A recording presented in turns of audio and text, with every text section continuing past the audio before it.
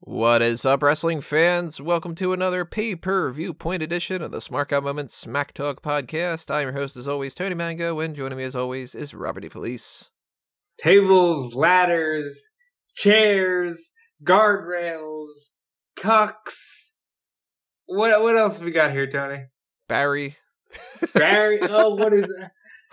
It's Barry, the cucked writer in the room. That is also the elephant in our room. Poor Barry. Yeah. You know, I've come to the conclusion.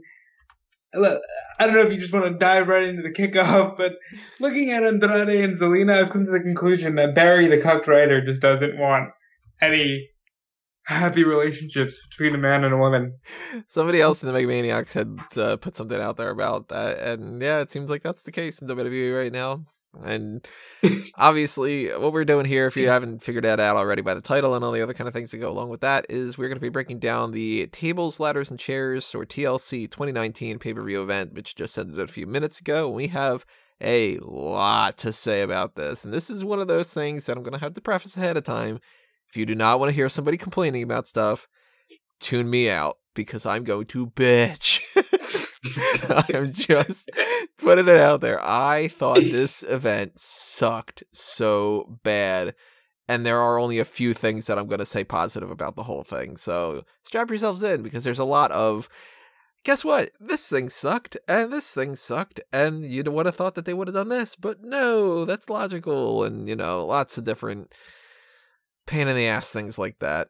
And I invite you to do the same thing. So what you should do is, if you're listening to us on the audio-only platforms, you know, Google Play or Spotify or iTunes or Stitcher or Anchor or whatever it is, hit the star rating buttons or whatever it is on that, but you can't leave a comment. So go on over to YouTube, ring that little bell, subscribe to the channel if you haven't done that already, like the video, and by all means, leave as many comments below as you want to talk about anything that you want to talk about here, even if you disagree with some of the things that we're about to say.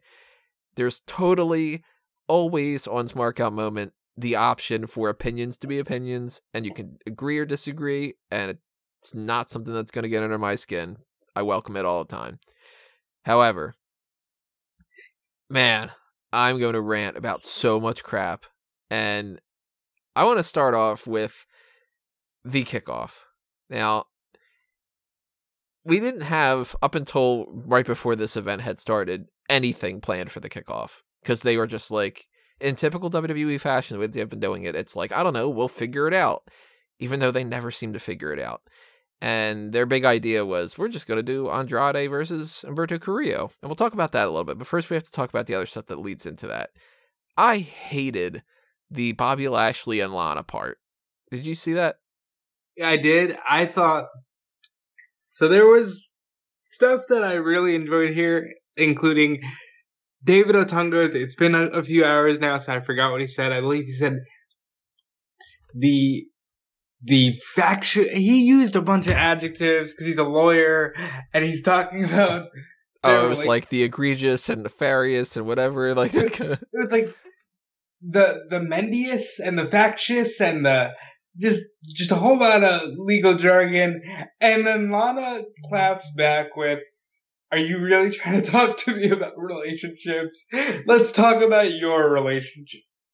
And if you don't know, he's either went through or is going through a very nasty divorce with Jennifer Hudson, and wow, I got a kick out of that.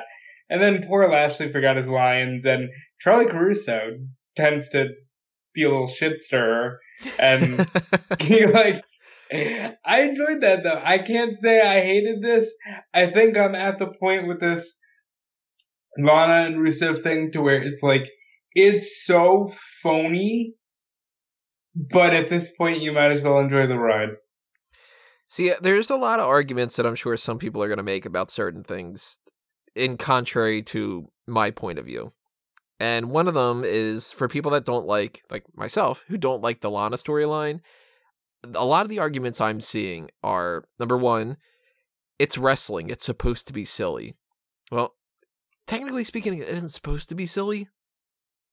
You know, Like, there are serious moments, and we're supposed to buy into them as being serious, right? You can't have it both ways in a lot of those different things.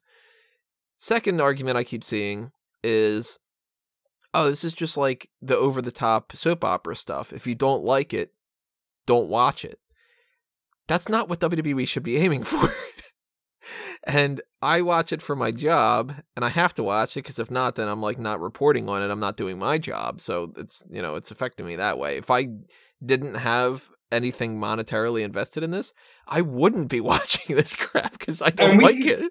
We can speak to that because you often say that you stopped watching between like 2000 and 2006. So that's where a lot of that stuff was occurring, and you didn't like it, so you didn't watch it. Right, and it's like, for anybody that would be like, oh, you never would tune out. No, for 6 years, I didn't watch a minute of wrestling, because I was just like, fuck this, I'm done.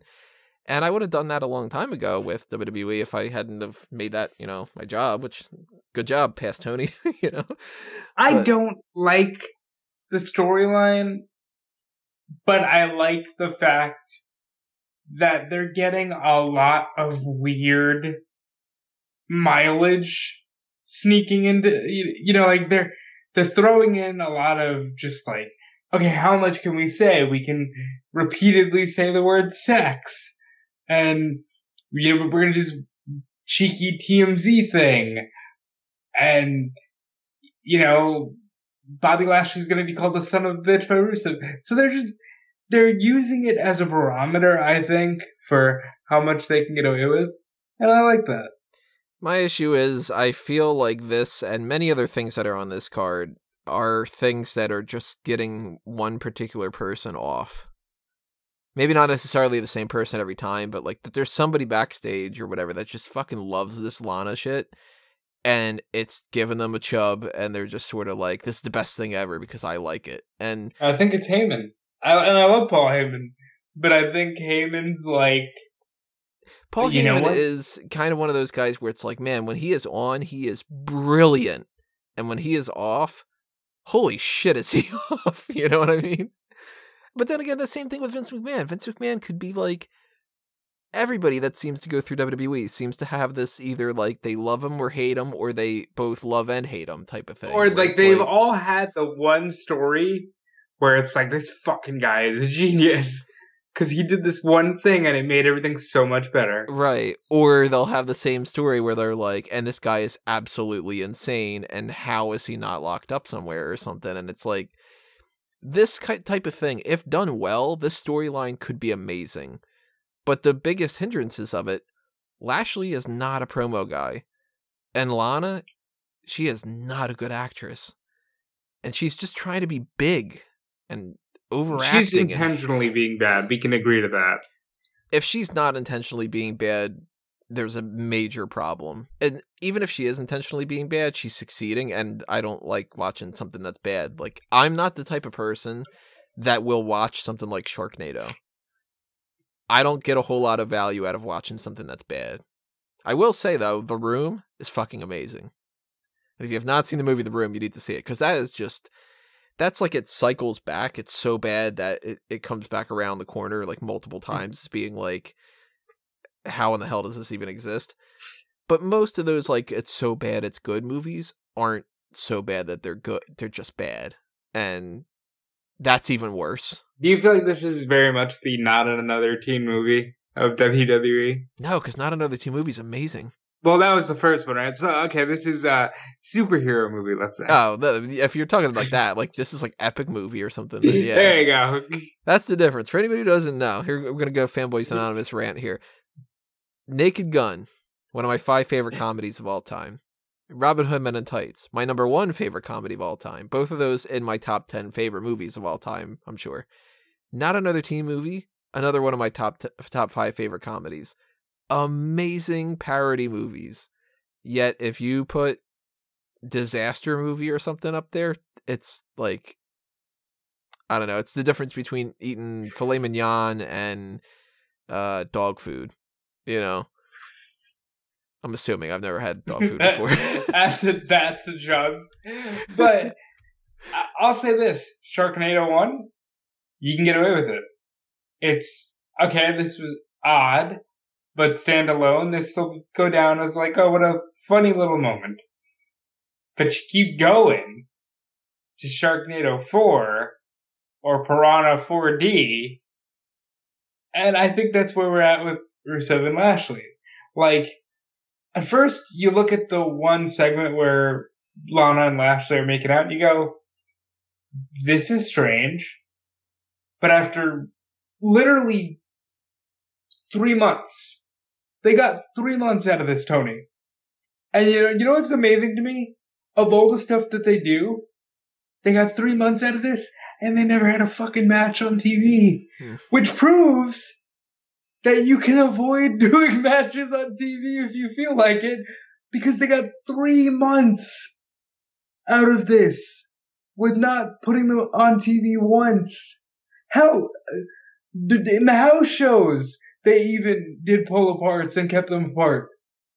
They did not have a single match before tonight. Well, that's a running theme for tonight as well, is the idea of, hey, we can wait.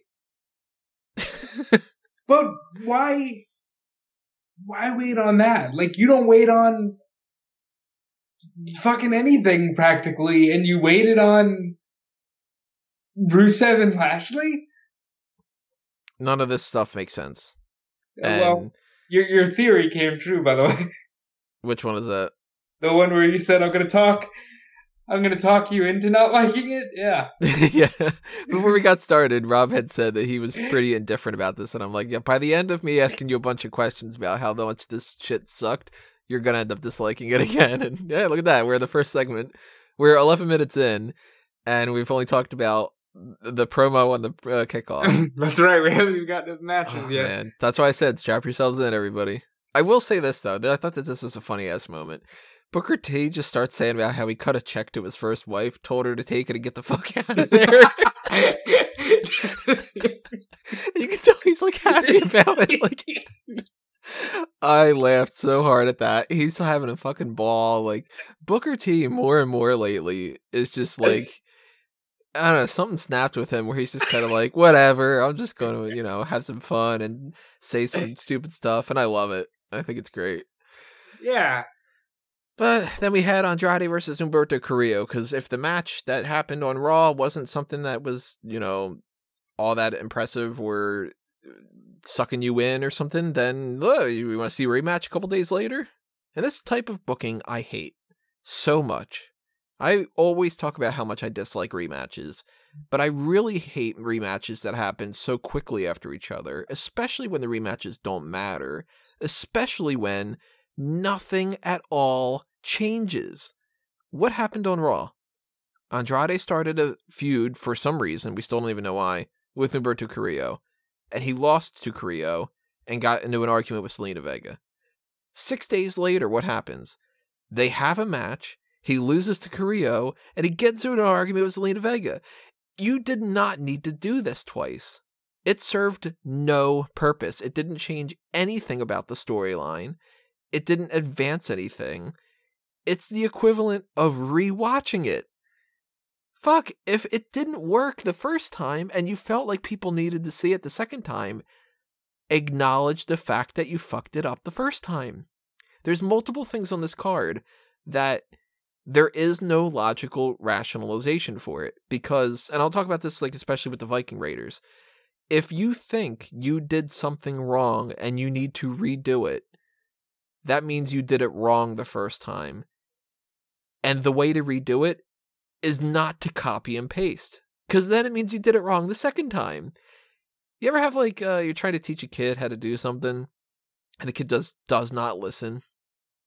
It could be something as simple as you got to make sure you put the cap on the milk. Yeah. And it's just like, did you put the cap on the milk? No. Did I tell you to put the cap on the milk? Yeah. There's your fucking lesson. Oh, okay. I'll do it the next time. And then the next time comes around, they didn't do it. And then you're like, let's just go over the same thing all over again. It's like, there is somebody in WWE, or multiple people, or everybody in WWE that is it's in one ear and out the other. They are forgetful, and that's why they feel like they need to remind people of everything every single week. they repeat themselves. They do things wrong multiple times.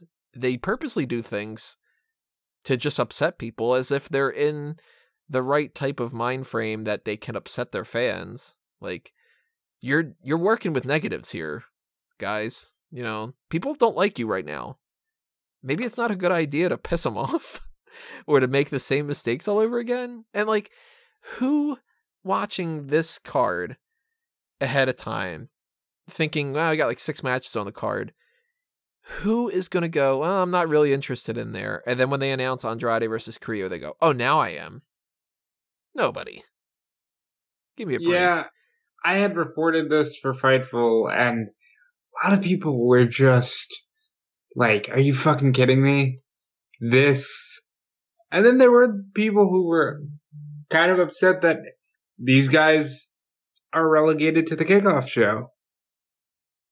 Well, that's another thing, too, is if you try to again, everything is the whole, like, I wasn't in the debate club, because first off, I didn't want to, but I went on one debate thing throughout my, like, middle school and high school stuff, and I wiped the floor with everybody, and then it was like, okay, I don't think I need to do this anymore, I'm just going to win. But, like, if you try to make the argument, like, if you're WWE, and you say to yourselves, okay, we need to do this Andrade Carrillo thing, and again, repeating myself, but just to reiterate this, because if people didn't see it on Raw, they'll see it on TLC. Well, here's your argument against that. Less people watch the pay-per-views than they do Raw. So that defeats your argument. Number 2, if you show them recaps all the time, it doesn't matter because they're going to see the recaps and they're going to know exactly what happened because you didn't repeat anything. You just repeated everything. Number 3, if you try to make the argument that this is something that's actually interesting and that people wanted to see it, why the hell is it on the kickoff? If it's that important, it should be on the main card. If you know that it's not that important, and that's why you're putting it on the kickoff, then nobody fucking cares. And I'm going to repeat this again with the Viking Raiders. You can't say something is good enough to draw interest that you don't want to put any effort into, and that it's good enough. And at the same time say, well, it's not good enough to draw interest, so we don't need to put the effort into it. It cannot be both. Either you think people care, in which case do it its service, or you're just fucking up your job. Or you think that people don't care, in which case why are you doing it? You know, if I run a restaurant and I think nobody's going to order clams, why am I going to order a whole shipment of them? I don't know why I thought of clams. Steamed clams. Yeah, steamed hams. So they have this match. There's like a lame spot with like a turnbuckle backflip thing. It just didn't work. Andrade gets busted open at some point. It's kind of slow. It starts to pick up the pace whatever way later than it should have, which is another theme of the night. The turnbuckle spot with the stomp, that was neat. But I didn't care, did you? Andrade bled a lot. You know, and look, here's the thing with this. Here's the thing, there you go, ding. What the fuck are you breaking them up for? Go ahead, Tony. Give me a real think in your brain. You're a logical man. Think in your brain for 5 seconds. One reason these two should be split. I can think of what they might think are logical ways, even if I disagree with them. Well, fine. Give me that. Somebody either said, wouldn't it be interesting if Andrade was on his own instead, because he doesn't need somebody else, and that way he can start cutting promos now and do things on his own, and that way we don't need to use Zelina Vega. Maybe somebody said, well, we need to do this whole Charlotte thing, and we have to break them up at some point to get Charlotte on there. That's the one I think is making them do this. They want to do Charlotte with Andrade on Raw. Or, and I actually am leaning more towards this than anything, a writer said, it's interesting when people break up. Because seriously, somebody must have found out around the end of summer that their significant other was not being faithful. And then this person must have realized no relationships, be they business or pleasure, should ever work out. Yeah, it's just some bitter fuck who, I don't know. I don't like when people put their own, I don't want to say necessarily like political views, because that's not political, but like their own perspective warps everything so much to the point that they can't see any other situation. I'll go with another little fanboys rant here. Did you ever see Watchmen? Yes, the movie or the show? I've actually just watched the first episode of the show, and I don't know if I'm going to watch any more of it, but... okay, so the movie I've seen. The movie pisses me off. Why? Because the movie seems like it's 75% absolutely amazing, and that other 25% is Alan Moore going, everybody's fucking awful, I'm an anarchist, And it's like... Yeah. Oh, okay, I get it. You think that there's not a single thing as a good person in the world, and you took what could have been an interesting story and you made it where the only thing you care about is that the takeaway from it is everybody agrees with your perspective on life. And I'm starting to think that the way that WWE is going down, that there is some kind of writer out there that has something out for relationships, because there are way too many storylines going on right now that have, some of them have been dropped and some of them are still going on, that have been revolving for this past year around the idea that some kind of a couple has to have tension. And it's like Mike and Maria Kanellis, Lana and Rusev, Andrade and Zelina Vega. You can just like run down the list of everybody. And it's like, dude, stop repeating yourself. Well, now that Becky and Seth are on opposite sides of the morality spectrum, how soon before Becky puts Seth in the disarmor? I don't know. That wouldn't shock me. Especially like if it happens on the road to WrestleMania, wouldn't shock me. I had pitched, like, if you have nothing else, you know, Becky shutting the mouth of a loudmouth Seth Rollins isn't the worst idea, theoretically. She's over, he's reviled right now. Not the worst idea, and it seems to go in with their whole women are dominant perspective. Maybe that's the plan for WrestleMania. But it really, I wouldn't hate it. Compared to some of the other things that I think they might do? Compared to, like, Andrade breaking up with Zelina and, you know, Rusev being cucked, I don't hate the idea of Becky Lynch beating Seth Rollins at WrestleMania. And for anybody who thinks that this is like, well, this is an interesting storyline because I don't know where they're going to go from here, you know where they're going to go. What the hell is Zelina Vega going to do on her own? Nothing. This has happened a million times. 9 times out of 10, when they split up some kind of a tag team or like a manager act or something, at least one of the parties, if not both, does nothing afterward because they're not interested in the storyline of what happens afterward. They're only interested in the breakup. I mean, unless they're going to put her with Korea, give him a bit of an edge. You know, if they do that, I'll retract my statements and I'll say, hey, cool. You had a game plan and you went and you did something. Because then at that point, Carrillo does need more help than Andrade. Andrade can get by on his own more. Like he's got dip. Yeah, that doesn't help out all that much. Yeah, I'm not a fan of this because if you remember Andrade in NXT, he was floundering, and the Zelina character gave him so much direction and edge that when he won the title, I remember in our very own chat, everybody was like, Zelina's champion, because Zelina had added so much to the character. Now, because there's another weird fetish, they don't like managers. For whatever reason, in my lifetime, they never have. You know, I know, like, it was a huge thing in the 80s, but they've never liked managers for my lifetime. And it seems like maybe they feel like Andrade can do more on his own because managers are dragging him down. And they'll realize their mistake way too late. Like the way that AOP. Yeah, I mean, they've done this so many times. You just keep repeating the same mistakes and you never learn from it. I don't know what the issue is. They had Paul Ellering in the AOP, and I'm guessing he didn't stay with them because he didn't want to do touring. He's an old man. Like, that's okay, you know? He didn't want to do the schedule. But then you put them with Drake Maverick, and now you have them with Rollins because you realized, oh shit, maybe they should be with somebody. Mm-hmm. And that's just, like, that's not even all the kickoff stuff that I wanted to talk about.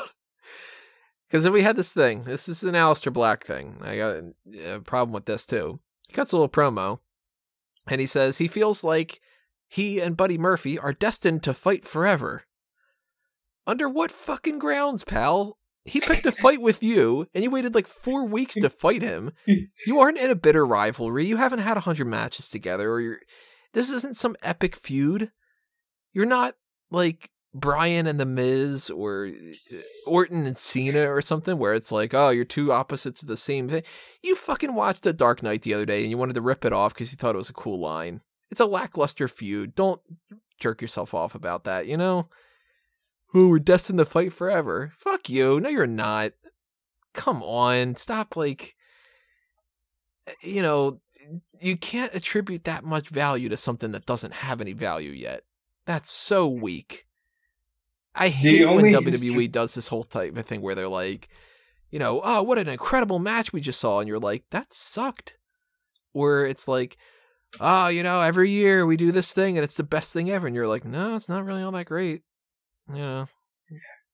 The only thing I can say in terms of history that they have together, it is well known at this point that Murphy was doing literally nothing. And then he had a house show match with Black in NXT.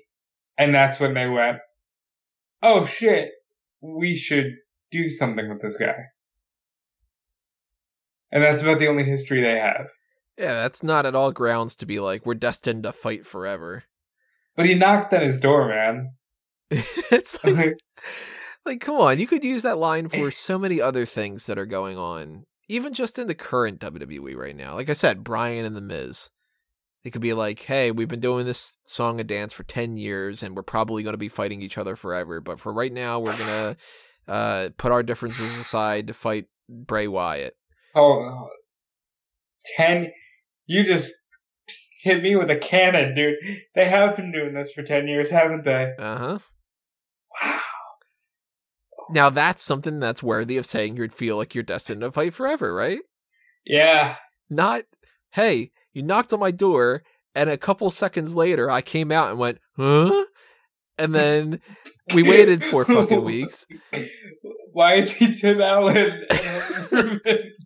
Because little did you know that Aleister Black sits backstage and he goes, Does that make I'll give WWE points added if tomorrow night on Raw, Aleister Black comes out and instead of his theme song being the whole like no man is ever truly good, if it's just like ba-da-da, da-da-da, da-da-da.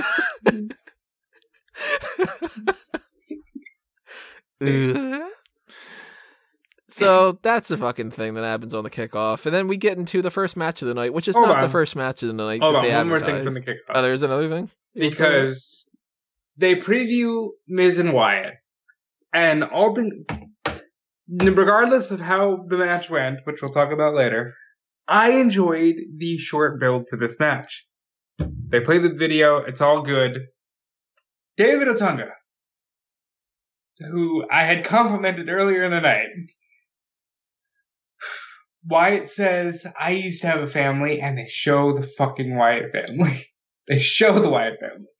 David Otunga, in his infinite wisdom, says he used to have a family. What happened to them? Did he throw them away?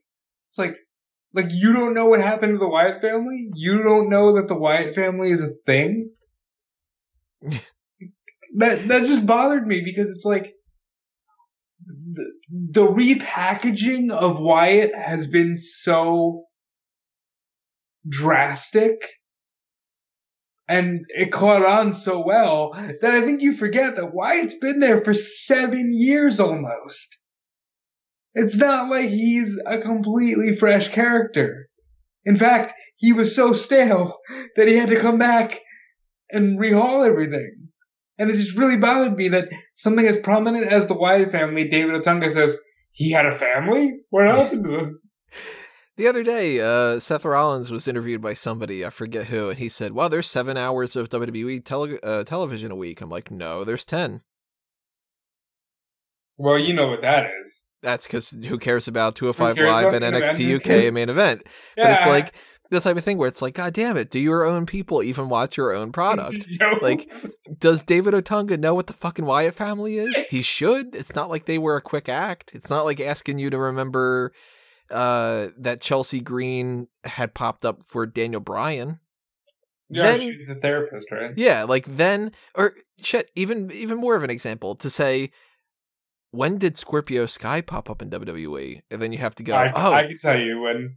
It was the anger management. He was Harold. Yep, there you go. See? And you know what? And I'm not an encyclopedia about WWE, but that popped into my mind. You don't have to be an encyclopedia to know that the Wyatt family was a thing that existed. They won tag titles. One of them, Bray Wyatt, main evented, or well, not main evented technically speaking, but was the champion going into WrestleMania and had a whole thing with Randy Orton. And they were called the Wyatt family. And when they were like a real family, they feuded with The Undertaker and Kane and John Cena. Daniel Bryan, and they had matches with the Shield. The Shield. Yeah, they were a big thing for multiple years. And it's like, oh, I wonder what happened. What's that all about? It's like, all right, same rationalization. Somebody's just like, hey, this Undertaker guy seems like he's kind of dark or something. I wonder if he's like, has some kind of a dark edge to him. Is he some kind of dead man? How much does this guy weigh? Yeah, it's kind of things. Kane seems to be hanging around the Undertaker a lot. What are they, related or something? So they advertised. Correct me if I'm wrong. I know Peter had the same confusion that I had. They did. They said that the Kabuki Warriors match was going to open up the card. And then they quickly realized they fucked up because it's going to close the card. And the ladder match is opening the card. Yeah. Which, by the way, we didn't get to talk about this because it happened out of the blue on Friday. And we recorded on Wednesday. But I told you this match would be a ladder match. Wish they would have done any angle, anything to make it a ladder match. But no, it just breaking. This is a ladder match now. Again, and it's the type of thing that it's like my fucking catchphrase from the past bunch of years. It's not that difficult. It's not that fucking hard. All you had to do was have one 30-second segment of SmackDown where the New Day says, oh, you want to wrestle us in a match? You want to do this whole old school wrestling thing? Well, we're going to have a ladder match. How about that? That's all you needed. That's it. Like, it's not some fucking rocket science type of shit. Like, oh God, it pisses me off. So we had the New Day against the Revival. And for anybody who's like, oh my God, you're 30 minutes into this and you haven't liked anything. Good match. This is one of the only things that's positive. This was fantastic. Lots of moments that looked like it had legit injuries, potentially, because they were just like actually crashing through stuff. The vertical suplex, then the splash, Big E through the ladder, the big ending off the ladder. I mean, this was just fun and good and the way that it should be.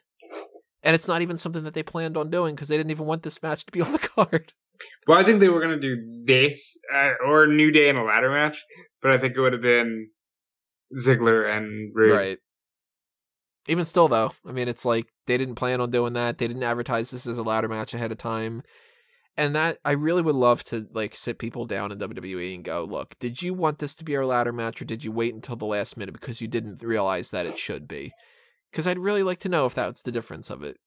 Either somebody in WWE thinks, and I'm going to go back to this again for the Viking Raiders, of all segments tonight that I hated the most, it's the Viking Raiders thing. But you don't like KFC?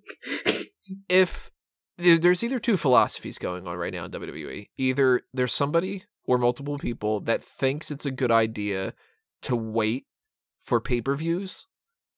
And it's like, well, if we don't put everything out there, then maybe it'll be interesting because we'll always have something to talk about.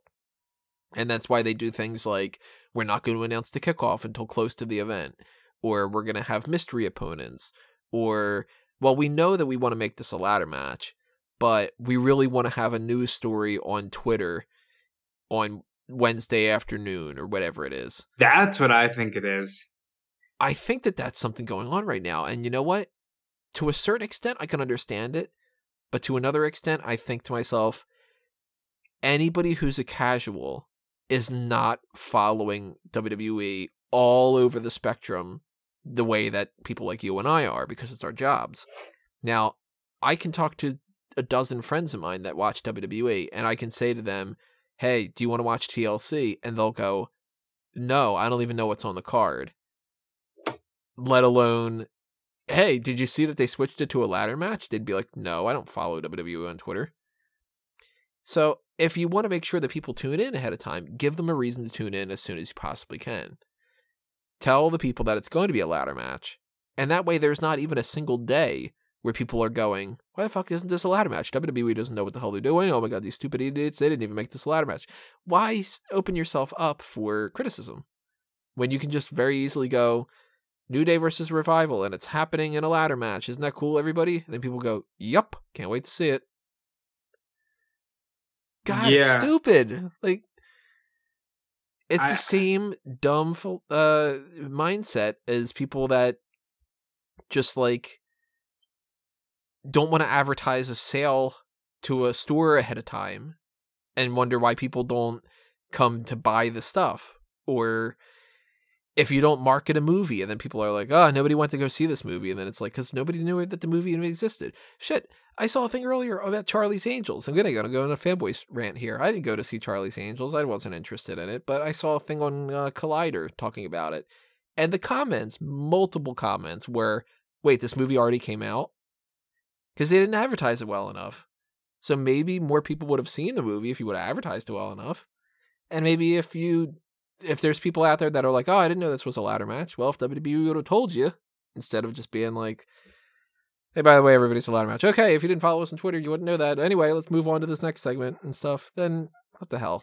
Because this was a good match. It's like, New Day is great. Revival's great. Put them in a ladder match. It's going to be great. And it was. It's not that hard. Yep.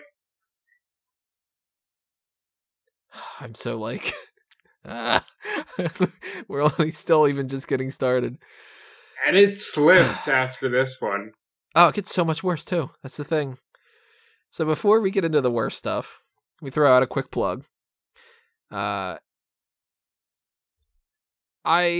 have so much on my plate right now, and we have so many things that are coming your way over the next bunch of weeks and days, and so, and I promise you, I do not put no effort into all that. I don't follow the WWE philosophy of things. If I want something to happen, I want it to happen, and I want it to happen well. So that applies to every aspect of everything, and one of that is the Patreon. So if you want me to do more things in particular of any kind of capacity, then donate to the Patreon, because we've got the Pick Your Poison tier, and one of the things we're going to be doing for that, I keep mentioning Fanboys Anonymous, we are going to be doing a fan tracks, the audio commentary thing for Batman and Mr. Freeze Sub-Zero. We're going to do that on Tuesday, so that'll come out Tuesday night, Wednesday, something along those lines. So shout out to Guest 5 for requesting that. And we've got the options to do plenty of other different things over the course of however long it'll take. So if you want to just donate $1 to show your support, that's greatly appreciated and can go a long way, especially the more and more that people do that. There's $5, there's $10, whatever the different tiers there are, and there's that for Fanboys Anonymous and for Smart Out Moment. So that stuff is something that I really want to make sure I really hit hard over 2020, and one of the reasons why I want to make sure that I give back to everybody that does that is there's going to be the Darkcast. And I'll do at least one of those a month, if not 2, maybe 3, maybe 4. I don't know, maybe 7 of them if I get the opportunity to do them. And I might even do, I know a lot of people are really interested in the heel and face turn things. I might even do like a weekly recap of that, or a bi-weekly recap, or something along those lines. So I take suggestions and I try to apply them. And I do the same thing with the fan feedback survey. So right now, while you're listening to this podcast, go to smartoutmoment.com and you'll see on the right-hand side, there's a fan feedback survey. And on the same thing, there's also the 2019's Markout Moment End of the Year Awards, so you could vote for that as well, where you could vote your favorite and your least favorite segment and the co-hosts of the year. But that's your opportunity to chime in and tell me your thoughts. What can we improve on? What are we missing out on that you'd like to see us add? And I actually do read the responses and apply them to the next year, oddly enough. Just putting it out there. Patreon, fan feedback survey, the awards. We got other plugs we're going to get into, but we got other matches we got to get into as well.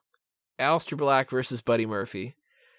First thing I want to talk about, those ugly green tights. So many people were so saddened by these tights. With that color and with that stain on the back, Yeah. it's like somebody said, I got the inspiration for ring gear. And somebody else went, what's the inspiration? And then they responded back, my toddler took a shit in its diaper. This is like the baby poop green. With the portal in the asshole. Yeah, it's like, who like, ugly tights, slow start to the match. They even referenced it multiple times on commentary about like, well, is this the pacing that you really want? No.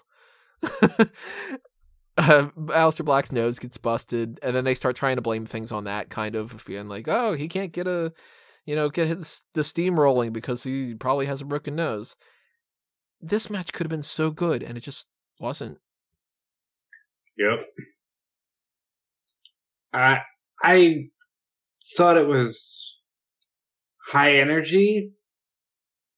I'll admit I had to write in this match. Oh, please don't. I had to. Come on. Well, let me tell you something. Coco Beware would not be standing after a broken nose like that. That was gross. His nose blew up. And I had to write for the majority of this because ROH spoilers were happening, so I didn't get to watch this as much as I wanted to. But from what I saw, it was just okay. I still think they're great. Like, that doesn't mean I don't want to see these guys more. Please do more with them. I like that they were here. But it was just okay.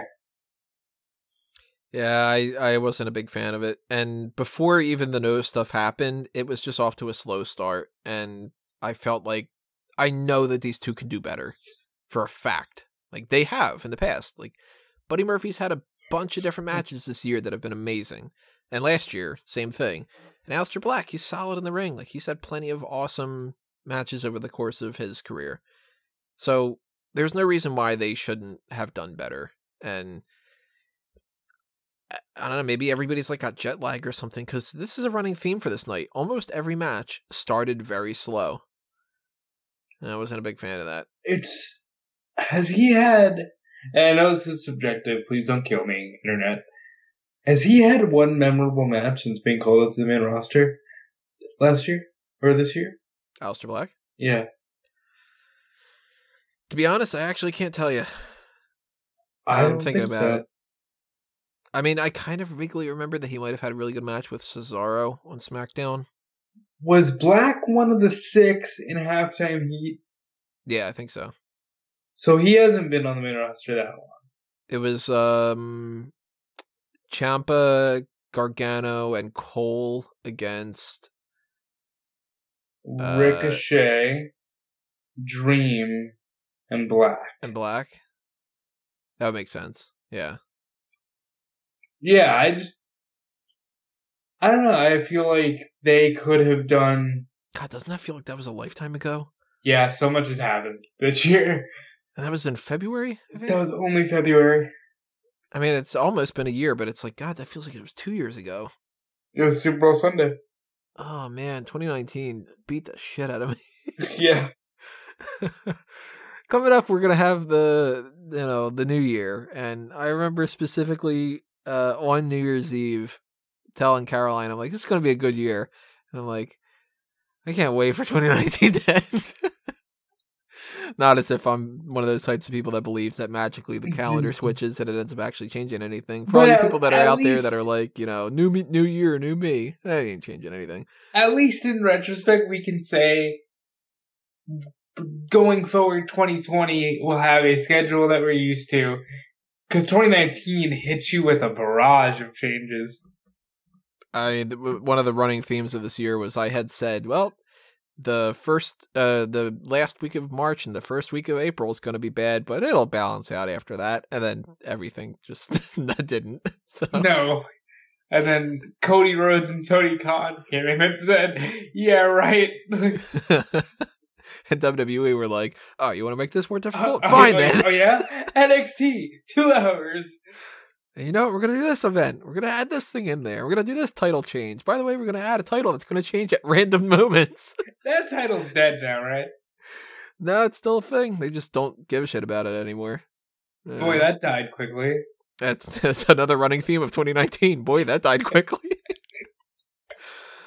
Oh, man. We got to get into this. The Viking Raiders. So So, what are the 11 herbs and spices of Kentucky? Was it Bodine? I think in the Mega Maniacs was going on a rant about the that there's not actually 11 herbs and spices because they count salt as one of them. I thought that was funny, Bodine. That's great. I haven't had KFC in a long time, by the way. It's been a while. I think I'm in the right that like I'm not missing out on anything on that, but their biscuits are good. The Viking Raiders put out an open challenge. And what happens after the open challenge? On Monday Night Raw, the OC says, we're coming for the Raw Tag Team titles. And they go, all right, open challenge or whatever. Now, what's an open challenge supposed to be? A way to entice fans to tune in. A way for people to speculate and just let their imaginations run wild. And hopefully, if done well, a means to surprise people so they're very excited that something special happened. I think we can all agree a mystery opponent is best and only really works out when you go, oh shit, it's that person. Oh, cool. Right? Yeah. It's pretty much never a situation where somebody's like, John Cena's doing the United States Open Challenge, and he says, hey, I fought this guy 100 times, but I'm going to put an open challenge. And then that guy comes out and goes, yeah, well, 101's good to me. Let alone, on top of that, the idea that they flat out said they were going to do this. So that's why, like, when we were doing the predictions and I'm writing up the articles, I'm like, yeah, it's just going to be the OC.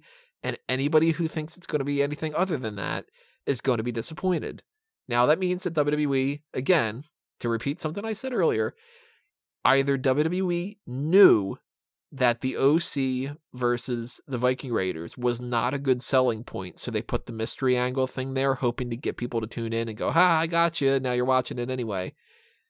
Or they legitimately thought that that was going to be surprising. If they thought it was going to be surprising, they do not have any means to judge their own product. Nobody should have been surprised about this, because they flat out said it on Monday Night Raw. And it's just something that we've seen a bunch of times. If they didn't think that by advertising this in advance, if they would have said the Viking Raiders are defending the titles against the OC, and somebody in the pitch meeting said, yeah, but nobody's going to care about that. And then somebody else said, I know, we'll do a mystery thing, and then they'll do that match. Then that means that they know that nobody gives a shit about it. And if nobody gives a shit about it, sing along with me, class, nobody wants to see it on the pay-per-view. If something sucks, it sucks. The end of it. Now, I like the OC. It sucks that they don't give Carl Anderson and Luke Gallows anywhere near the credibility that they should. But we've seen this how many times this year? A lot in the last few months. We've seen the Viking Raiders beat the crap out of them. We've seen the OC get one win over them at Crown Jewel. Either it's a feud worth investing in, and they didn't want to invest in it, which means they're lazy, or they know that it's not something to be invested in which case, why are you doing that if you know that it sucks? And if your whole answer for it is, well, we just want to get you to tune in, with the mystery thing, even though we know you're going to be disappointed, what's stopping people from tuning out? Or, even worse, saying, oh, the next time that they do a mystery thing, I don't know, they're just going to do the fucking OC or something stupid like that. They're just going to be lame and I don't trust them anymore. You can't do that type of booking. Yeah, I really think you're right in that they probably are going to start doing this now. And like, it's cool because you don't know what's going to happen. And it's like the third event in a row that's done it.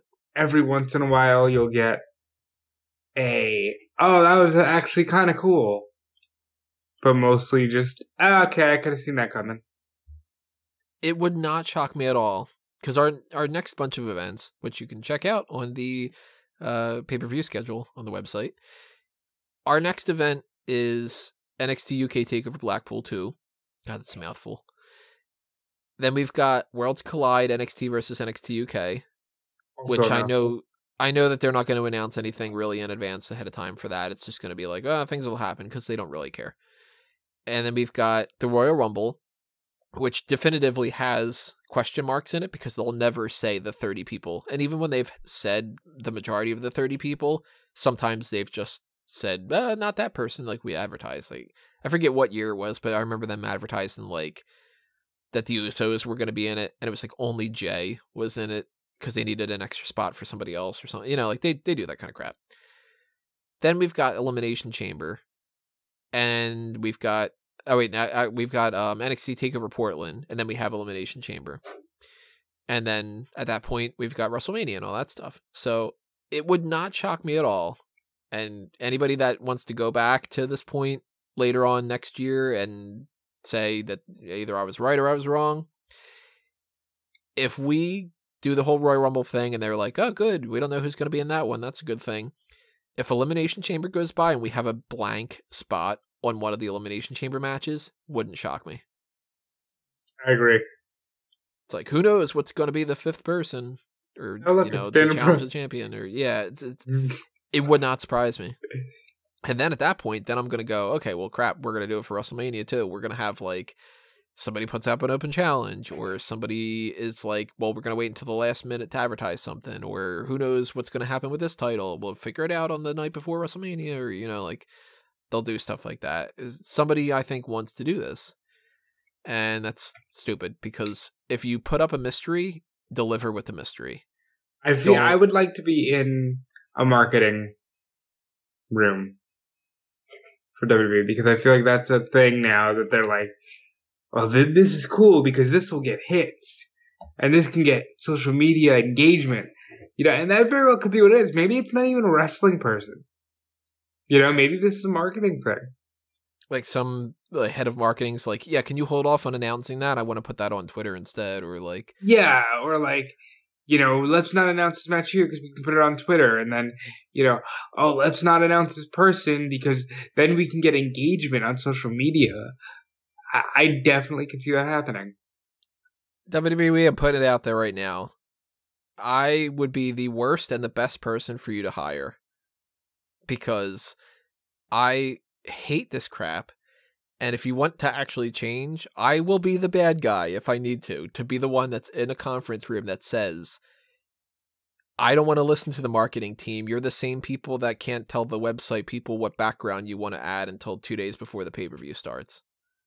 Or like, hey, you're the same people that don't have it listed down as main events in actual show. So no wonder nobody knows how that is. Zack Ryder recently, I think, tweeted something about that, didn't he? That he was like, I don't even know what day main event airs. Probably. And it's like, great job, marketing team. You don't even have one of your hours of programming per week where you just question marks. Who the hell knows? Doesn't even exist type of thing. It's not even like randomly on TV to where... a talent can find it. Yeah, it's like you have to have a subscription to Hulu, and I still don't know. It's Fridays or Saturdays or something. I don't know. But that's not even the worst thing about this whole Viking Raiders thing. It's just a matter of like, let's do the stupid mystery thing because we know it's going to suck, and why would anybody be interested? But they advertise ahead of time the third recap of the night of the Rollins and Kevin Owens situation. And I'm thinking to myself, I don't know, maybe fucking AOP would have been better. Or maybe, the fact that we have this Andrade versus Humberto Carrillo match added, we didn't have a Brock Lesnar match, we didn't have a Bayley match, we didn't have the Intercontinental title on the line, we didn't have the United States title on the line, we didn't have Randy Orton versus AJ Styles, we didn't have Seth Rollins versus Kevin Owens. Like, there's plenty of things that could have happened on this card that people would have been interested in. And if you think people are more interested in the fucking recap of Rollins and Owens, put the match on the fucking card. Because for the first time ever on pay-per-view, no singles championships were defended and no male singles championships were defended for the first time ever. And we still are not done talking about the Viking Raiders thing because there's still two big things about this. They started off with, hey, want to see these people eat some KFC, huh? Look at that. They got some buckets. Look at them. You got the cute blonde girl that doesn't want to eat anything. You got the other blonde girl. You got the one guy who's just kind of like, oh my God, I love the fucking drumsticks, like whatever. And I'm like, all right, you're really pissing me off with this pay-per-view, but fine. You gave these people some KFC buckets and whatever. You're getting your promotion and not the worst thing in the world. They go through the match. All throughout the match, Jerry Lawler's like, KFC's a thing. I remember KFC's out there. Did anybody give me some KFC? And I'm like, to the point fuck. Where Vince Russo, jeez, Nick Joseph was like, King, you're really excited about this KFC, huh? Because what did he say? He's like, we got the OC at TLC, and there's some KFC. Like, the whole match is just talking about KFC. And how does the match end?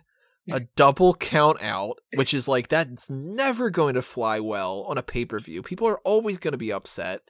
And their idea of being like, well, but we'll make it up to them. We'll do this double count out, which again, of course, is to draw this shit out as long as possible. WWE is obsessed with stretching things out. That's like the theme of the whole decade.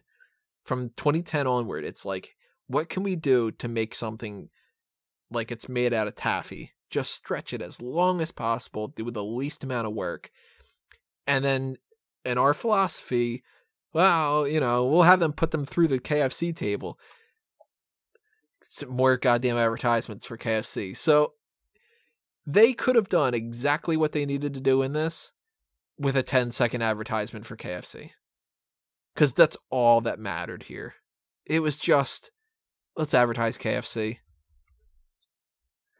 The chicken, the drumstick raiders, you know what I mean? I don't even want KFC. That's the thing. Like, the goal of advertisements for food commercials and stuff is to make you go, that looks good. I'm gonna get that. And I am not at all. I'm hungry right now, legitimately hungry. And if you gave me a bucket of KFC, I'd probably be like, you know what? I've got a bad taste in my mouth about this. I don't want to eat it. Their potato wedges are good. Their biscuits are good. That's not what was advertised here. I wish tag teams mattered more. I'll say this. I wish wrestling overall, after the wrestling I've seen this weekend, which we probably won't get into because it was Ring of Honor and NWA, but of the wrestling I've seen this weekend, I wish certain things were just taken more seriously.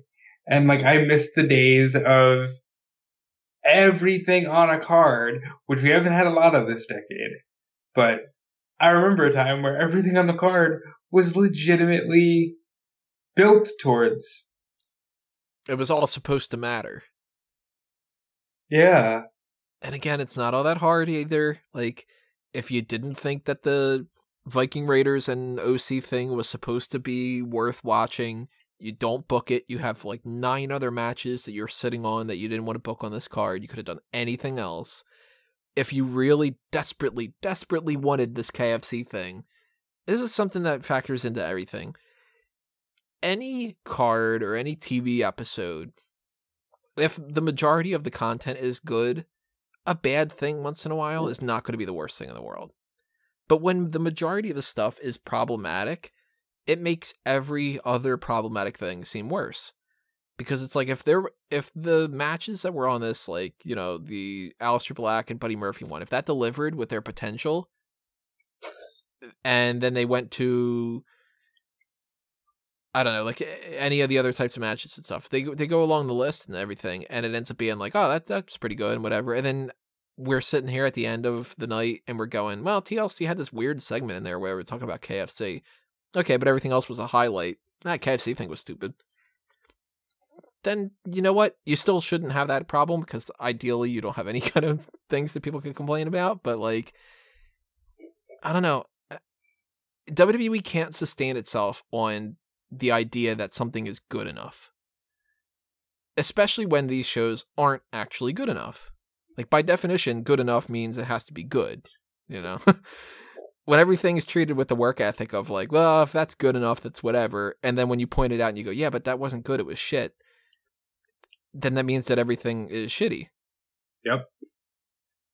So, the bare minimum is called the bare minimum because it's the minimum, not because it still fails. And this KFC thing is awful. And at this point, very easily on my list of the people that I really kind of run down this year, not for their own skills, by the way, but for creative direction, the Viking Raiders have sucked in 2019. Yeah, they're right up there with Black. I talked about it with Black. They haven't done anything interesting since signing. They changed their fucking name for no good reason.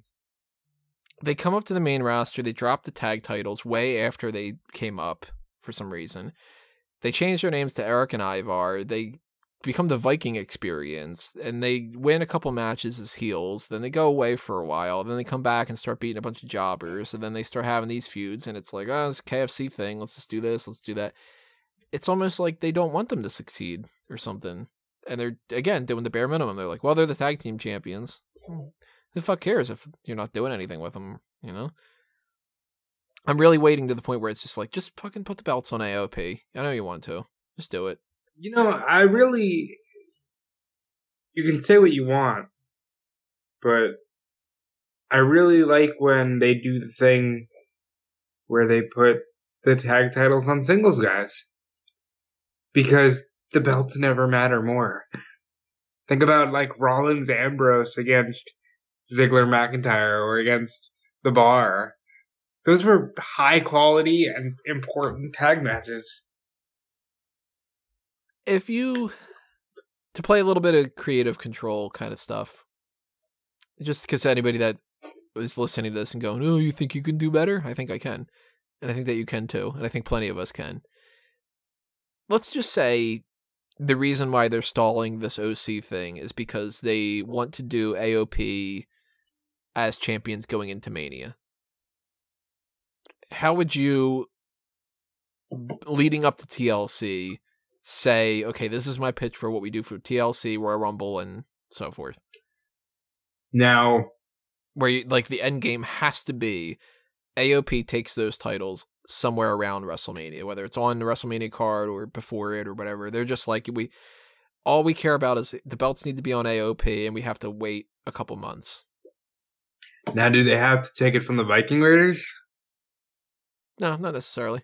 But more than likely, like, it'd be the type of thing, I guess, where it'd be like, look, we want them to beat the Viking Raiders. If you can think of something else, we're open to the idea, but that's their goal. Because if I couldn't take it from the Viking Raiders, I go night after SummerSlam, or Survivor Series, and oh my god, AOP was challenged by Seth Rollins to do something, so they're going to challenge the Viking Raiders. Oh shit, Fish and O'Reilly are still in town because of Survivor Series. They just cost the Viking Raiders the championships. You're out of there. You got the belts on AOP. Viking Raiders are pissed. They can't do anything, but they're upset. Maybe you do. Well, that wouldn't be at all the goal, though. The goal would be we have to wait to put the tag titles on AOP. So give me a date to put the titles on AOP. Let's say, knowing WWE, they tend to do things more like that they would win the tag titles leading up to WrestleMania instead of winning it at Mania. So either they win it at Elimination Chamber or they win it on Raw in February or March. Then that way you could do like Viking Raiders versus Street Profits versus AOP or something like that, you know. Then I would say you had the Viking Raiders fight the Street Profits. You could have the OC come out, do the table, put the Viking Raiders through tables, do exactly what you did tonight, and make it make sense with the stupid double countout thing. And then you had them go through January of, we've been raiding, we're undefeated, or not we're undefeated, but we've been raiding, we've been Ring of Honor champions, we've been IWGP champions. And then they get challenged by AOP for the Rumble. And because of the connection with Seth, the AOP gets it at the Royal Rumble. Inside the chamber, you can do a rematch. Then at WrestleMania, you do AOP against Street Profits, against Viking Raiders, against the OC. And then if you want, night after Mania, you turn the OC face. You can do Rollins and AJ, and you can do AOP OC.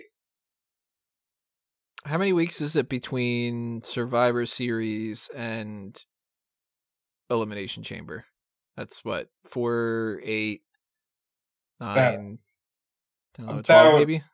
12 to 15. I think I'd probably ignore the Viking Raiders on a couple episodes of Raw.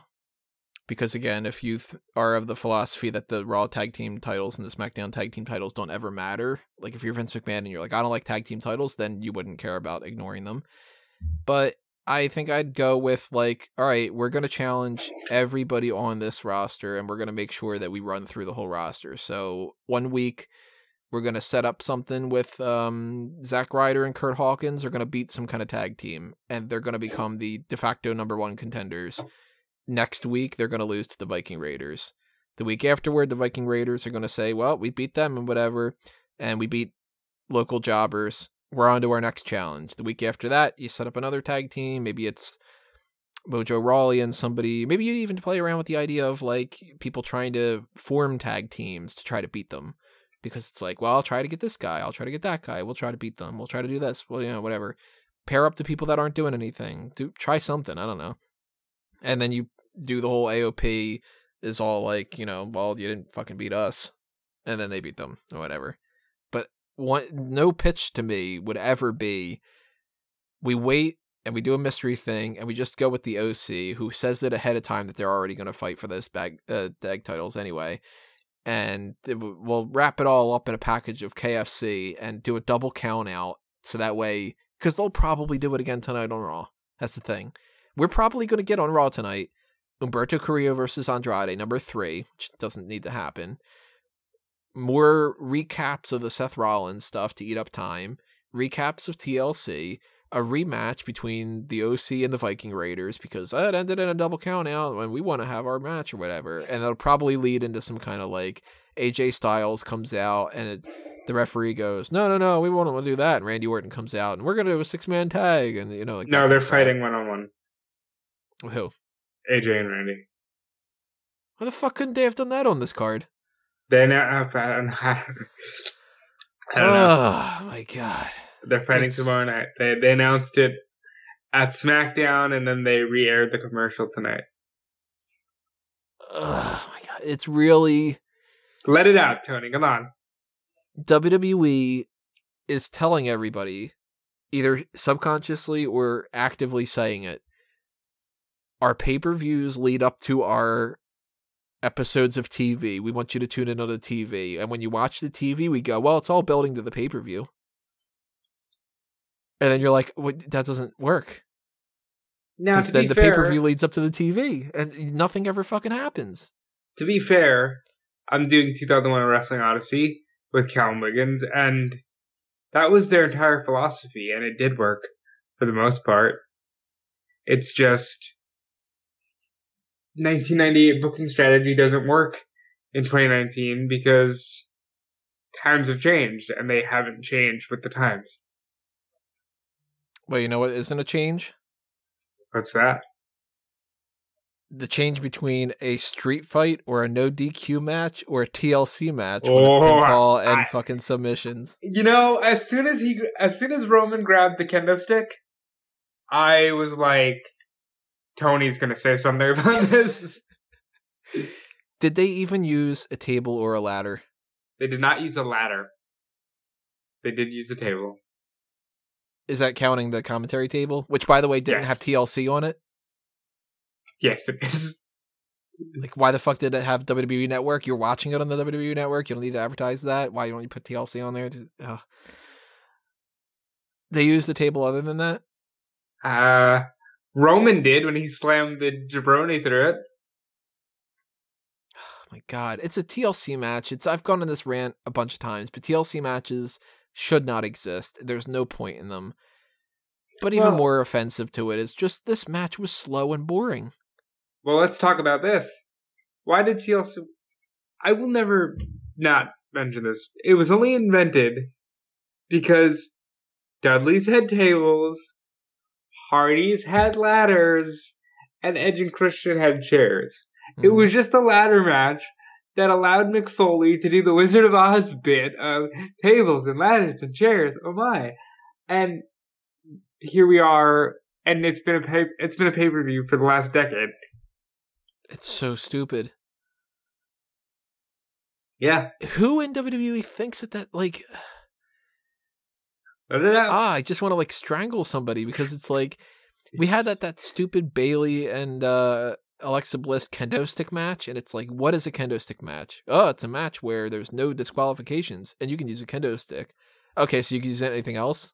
So why the fuck are they trying to get the kendo stick if they can just easily walk off to the side, grab a chair, and beat the shit out of the other person? Oh, they can't because it's a kendo stick match. Is it no DQ? Well, yeah. Well, then they can fucking do it. Like, Corbin used a can of dog food, and I'm like, all right, cool. That makes sense. He's been using the dog food thing. Did that instantly make it a tables, ladders, chairs, and dog food can match?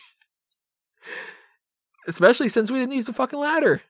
So this isn't a TLC match. This is a TCC match. Table, chair, and can. And it was just boring and stupid. And we had better brawl segments on SmackDown. And where does this lead? Roman Reigns loses because a bunch of people attack him. Which, by the way, why the hell does Roman Reigns have no friends? Yeah, they're doing that thing again. Isn't he a locker room leader? Okay, can we talk about that? Can we pause? And I had mentioned this. I think it was with you. I don't know. I do a lot of these now.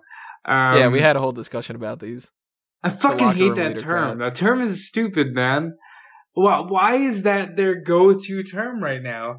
Seth is a locker room leader. Roman's a locker room leader. Corbin's the locker room.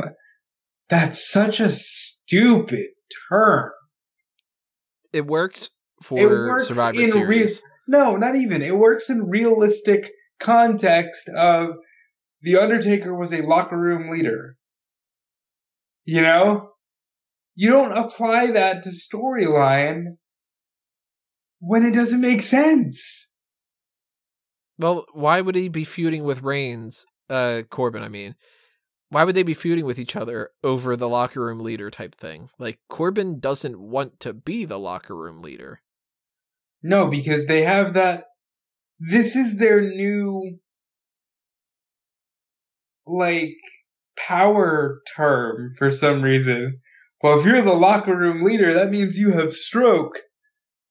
And it doesn't. Even so, though, it's like, if he is a locker room leader, not a single person came out to help him. Yeah, there's Corbin and Ziggler and the Revival and a bunch of these other mooks, and they're all just... The New Day shows up later. Let's jump to that, because this happened between the Rusev Bobby Lashley match and the Kabuki Warriors match. Later on, they go to this that they've apparently still been feuding backstage. They're all fighting each other. The Street Profits are basically like, hey, get a vasectomy. And this brawl starts breaking out. And I understand why the New Day is fighting the Revival. Right? Why is Shorty G fighting Buddy Murphy? That is what confused the fuck out of me, because Shorty G's fighting Buddy Murphy, and then the Street Profits start stomping Buddy Murphy. I'm like, wait, what? Because, correct me if I'm wrong, maybe I didn't see it. I actually rewound it 3 times trying to find him. I don't think Mustafa Ali was in the mix, was he? Nope. So, Baron Corbin and Roman Reigns are fighting. The 2 Revival members and the 2 New Day members are fighting. What was Dolph Ziggler doing? Helping Baron Corbin, I thought. No, he was fighting Big E. So they had one extra person then that they didn't need Buddy Murphy, because it could have been Ziggler and Shorty G fighting. But then it became abundantly clear, because by the end of the night, the Viking Raiders are fighting. It sounded to me like this is a plug for the Rumble, and they didn't plug the Rumble. Or that they still think that Survivor Series is going on and that these are some feuding brands. Right. Is that like the thing? Like, did they go, well, we had a little bit of an upswing with the Survivor Series thing, let's just keep doing that, and even if it doesn't make any sense, like, this was so stupid. I mean, Buddy Murphy has nothing to do with this. Why the hell is he getting involved in it? He's not even on the same roster. I don't mind big brawls. I mind unexplained big brawls. Even if I would have hated it, but even if you just would have said, and, oh my god, the Royal Rumbles come early, or, oh my god, this is what it's going to be like in January at the Royal Rumble, we'll see you next year, everybody. Nothing. But we'll get to the way it ended later, I guess. Well, let's talk about it, because after the main event, they just go, by the way, they're still feuding. No, like let's really talk about it. Oh my god, the match is over. Oh shit, here's that fight again. Oh look, Roman Reigns is up on the balcony and he spears Baron Corbin into everybody. Now granted, that's a cool visual. Roman spears Baron Corbin off the balcony onto everybody. Cool. Made no sense. And doesn't that just kind of make you think again that they're writing this as if it's an episode of the TV show? Yep. But Which is like, why are you writing it as if it's the TV show? Like, it isn't. It's the pay-per-view. And then some people are going to argue, because people try to friggin' help with WWE for some reason. They'll be like, yeah, but it's going to make you tune in. I don't think so. Now, if anybody thinks that that's the case, I argue, any kind of debate, you need facts for backing up certain things. Did that work with any of the other pay-per-views that they've done similar things? Did the ratings go up at any point this year? Nope. Other than like one particular week here and there, and negligibly up. We're not getting 5.0 ratings anymore. So if the ratings from tomorrow night's Raw don't go up some kind of drastic event, then you know that booking does not help the ratings. In which case, you've done well over an entire year of saying, well, the pay-per-views are just to kind of build towards the TV shows, which are just to build to the pay-per-views, which are just to build to that. If it doesn't actually translate to any kind of more viewers, then it's not working, and you can't say that that's why you're doing it, it's because it works. It isn't. Plus, these guys are SmackDown guys. Tomorrow night is Raw. Yep. You can't follow it up directly with that. And if you fuck up Monday Night Raw, you're going to fuck up the build for SmackDown. So you have to have a good... What you need is to get positive word of mouth. Good advertisement. Good product. And then good word of mouth from people that went there and are going to recommend it. That's every single business that's out there. I've told people about restaurants that I've liked. For instance, anybody's in the New York area, go to Gnoccheria. Fucking amazing gnocchi. And if you're around that area, go to the stuffed ice cream donut thing that's around like a couple blocks away. It's so good. One of the best donuts I've ever had, and the ice cream is great too. There you go. Now I just potentially gave them business from anybody listening to this because somebody says it's good, and if they're like, oh, Tony liked New Korea, let me go and eat that at some point. And now you got a meal out of that or something.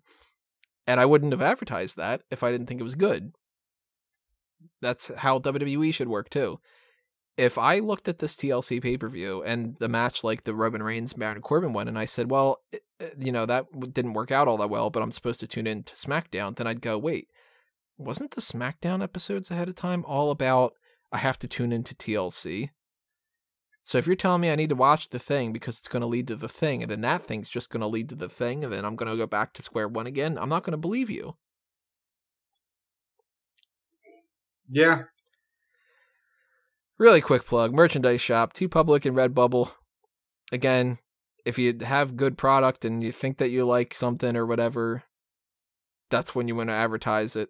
I personally think that some of the designs that I have, some of them of course have been taken down, but like if you check out the Fanboys Anonymous TeePublic stuff, I think some of them are funny.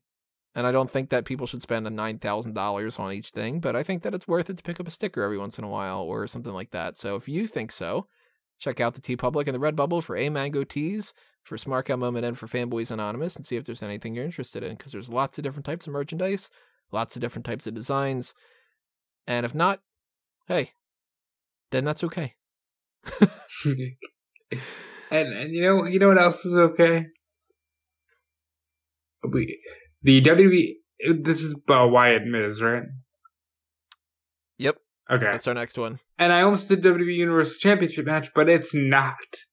Because for some reason, no singles championships were on the line. The referee for some reason showed the belt. He almost fucking held the belt up. He almost did. He showed it to the Miz, and I almost said, wait, is this a title match? I was getting ready to type out, when the hell did this become a title match? Which if that would have been the case, it would have been like, not only would it have made more sense, but it also would have been like, well, then why did your advertisement team fuck it all up? Because the marketing team never said it was a title match. They said it was non-title. There's no win of that situation, because it's like, then it should have been that. Because I would have let it go because it would have made more sense. Yeah, it should have been a title match. There's no reason why this was a non-title match. The Miz did not win. So you can't even argue that the reason why they wanted it to be a non-title is because they wanted the Miz to win, but they didn't want him to win the championship. There is no reason why you shouldn't have dangled the possible title change over people's heads.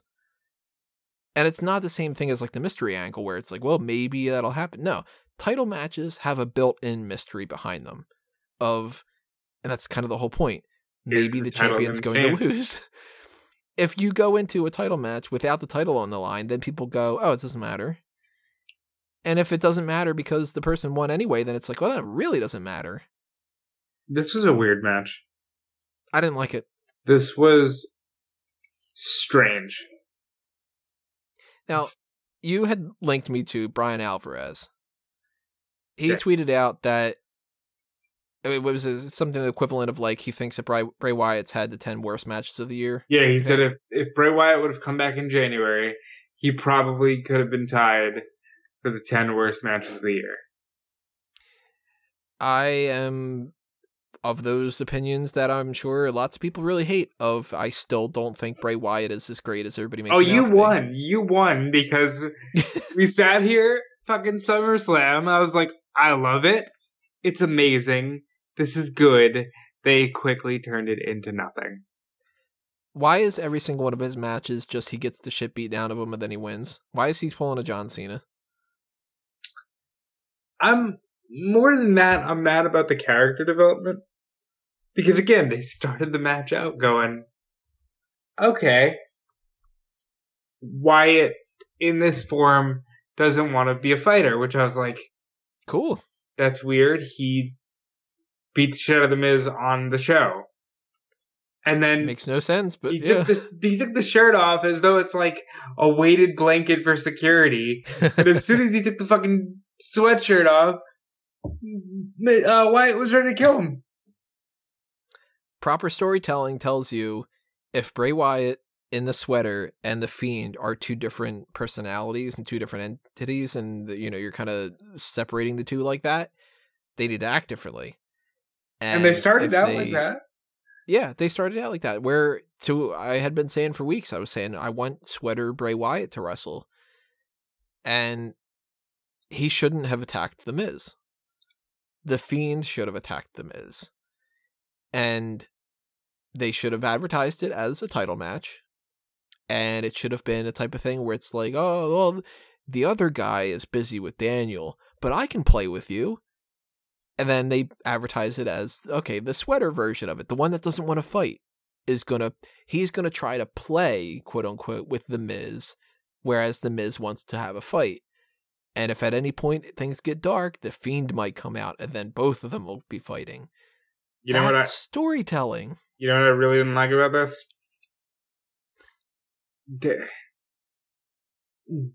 Sweater Wyatt comes playfully running out, and he's so over that the commentary team is trying to make sense out of it. Like, oh man, look at the hold that Wyatt has on the people here. And the people are yowie wowie. And then he just beats him. Like, there's no fucking... There's no, oh my god, Miz came so close.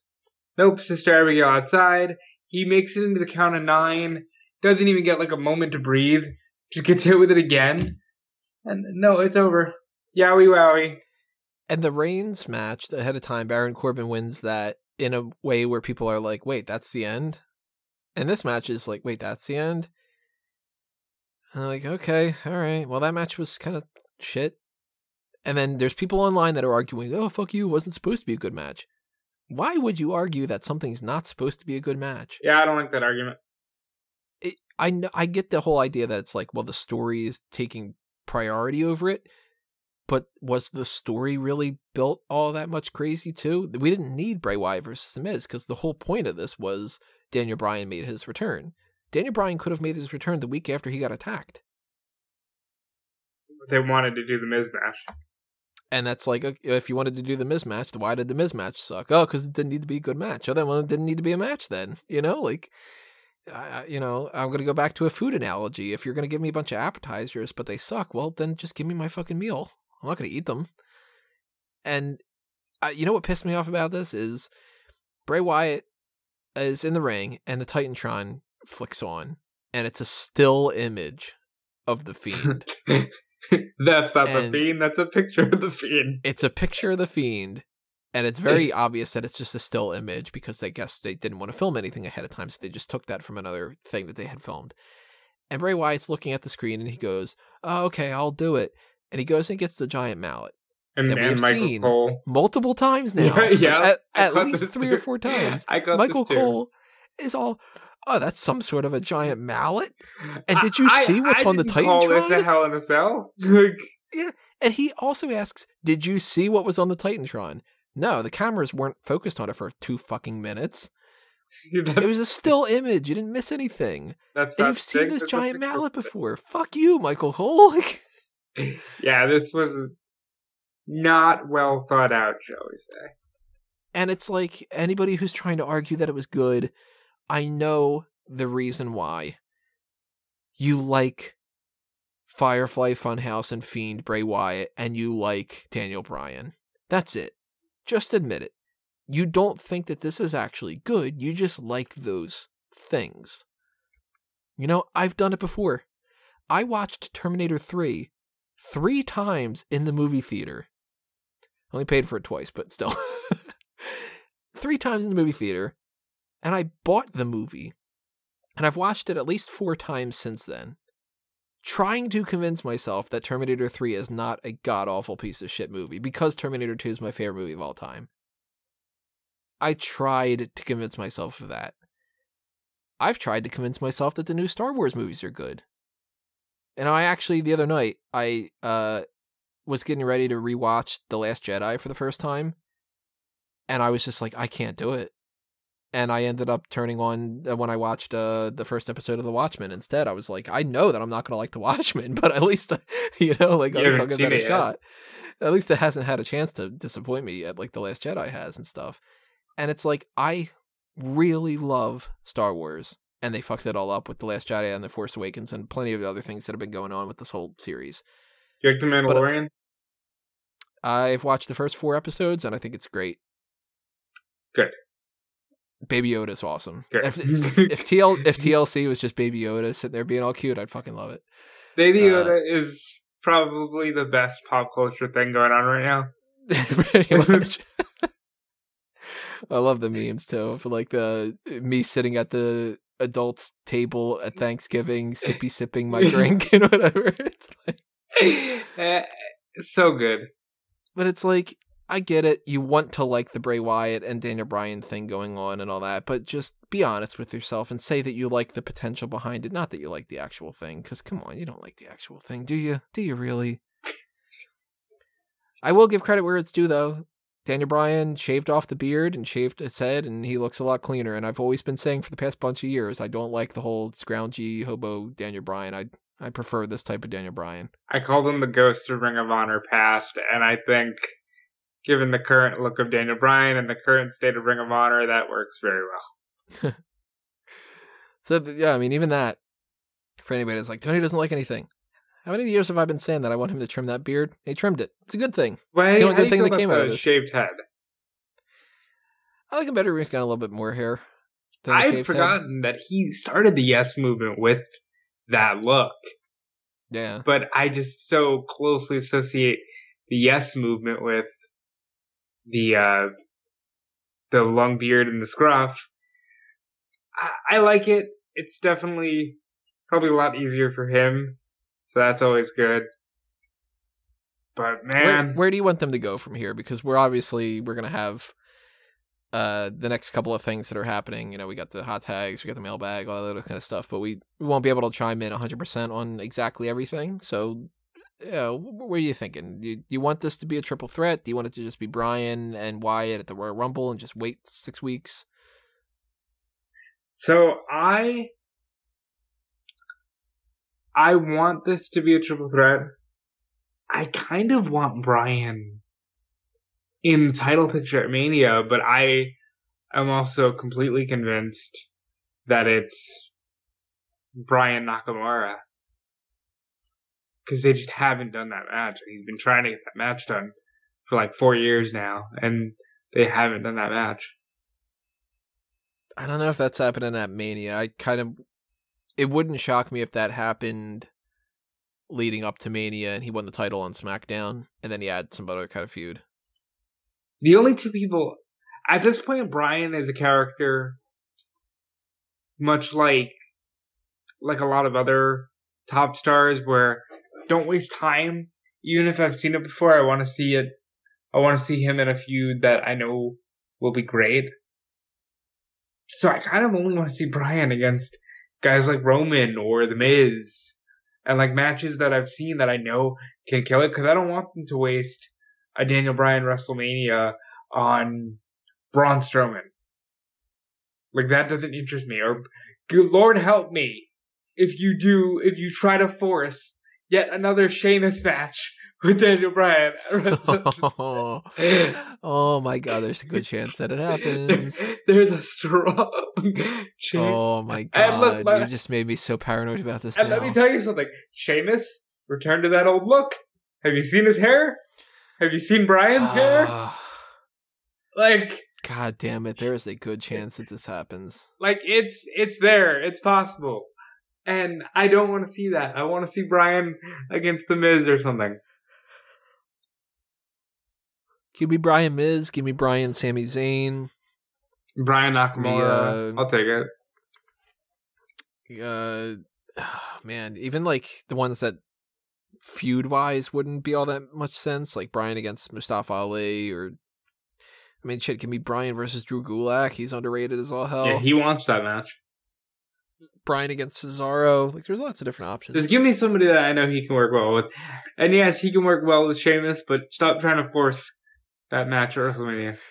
Would not shock me at this point. He'll go through Shorty G, he goes through Mustafa Ali, oh my and then God. Daniel Bryan is the final. Oh no, it's gonna happen. And he beats him at WrestleMania to become the Intercontinental Champion. 17 seconds this time. Oh my God, it's probably gonna happen now. Oh, Jesus Christ. Anyway, we had Rusev versus Bobby Lashley in a tables match. To be honest, it wasn't as bad as some of the other things that led up to it, but I still just hate this feud. This was what you would think it is. There was one good thing about the match when Lashley threw the table into the Yeah, ring that post. was cool. Like that. I don't remember liking anything else. It wasn't the worst table match I've ever seen. Yeah, that's true. I can't hate on it that much. I ended up giving this a middle of the road because I was like, well, it ain't a highlight. Like, that's for sure. It's not a highlight, but not as bad as some of the other things. So I guess this feud's continuing. Yay. No, well, they kind of made it seem like it's over. And I hope so. There's really no grounds for it to continue. I just don't know why you're splitting up the actual husband and wife. Because damn it, if I can't have love, then nobody else can. Like if they literally got together because they were paired together, and they literally stopped the one breakup angle by getting engaged for real and showing TMZ. Why are you doing this to them? Why are you forcing this on them? That writer, Jeff or whatever, is just sort of backstage, and it's like, so we need to have like some reason for Randy Orton and AJ Styles to fight. And Rusev and Lana are gonna fucking break up because love is dead and love dies and things end.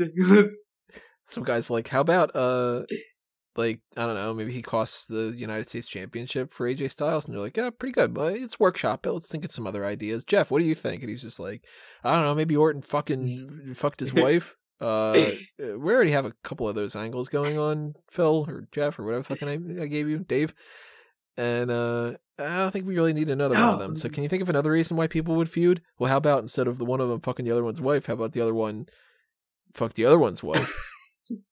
That's the same storyline. Well, I don't know. How else are you gonna have an argument? You mean to tell me they're gonna fight over something else? It's like, what else matters in life? But make sure you make sure that the guy who's getting cheated on, that he says that he doesn't care about her anymore because Sharon didn't put the fucking dishes away, and like it starts flipping out again. Through the ashes of their statistically probable divorce, hope can rise anew. Pitch meeting. I got an idea. How about Rusev and Lashley are in a feud together? Oh, that might be cool. You know, they're two big guys. They can fight with each other. What are they feuding over? Like, you know, you think one of them should get a title opportunity or something like that? No, I was thinking that maybe like Lana's mad that Rusev didn't take out the trash. What? Yeah, because my ex-girlfriend, she used to do that, and that's the reason they get into lots of arguments. And maybe Bobby Lashley can get along. You know, Yeah. My ex ended up going to some guy that looks kind of like Bobby Lashley, so I'm pissed about that. And like, just sort of, and it could all culminate with Bobby Lashley kind of half-ass throws Rusev through a table, because it's December. Tables matches, they're a thing. No, he's probably been trying to get that match on screen since September, but they're like, wait, let's think if this is what we really want. No. Yeah, the other member of the WWE conference table, like, there's the dude that pitches that everybody's like, you know, women are awful and they have to be cheating on you and fake pregnancies and different things. Then there's the dude that pitches like, hey, I don't know, how about we do like KFC? We do like a double count out, whatever. And then there's the other guy that just has like control over everybody, and he's the one that goes, stall. That's his only answer to everything. Stretch it out. No. You want to do this thing in 3 weeks?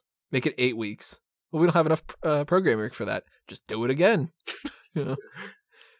How do we have this Humberto Carrillo and Andrade thing last for 8 months or whatever? And Zelina's gonna break up with him because love ends, and no woman anywhere wants to actually be business partners with a man. How dare they?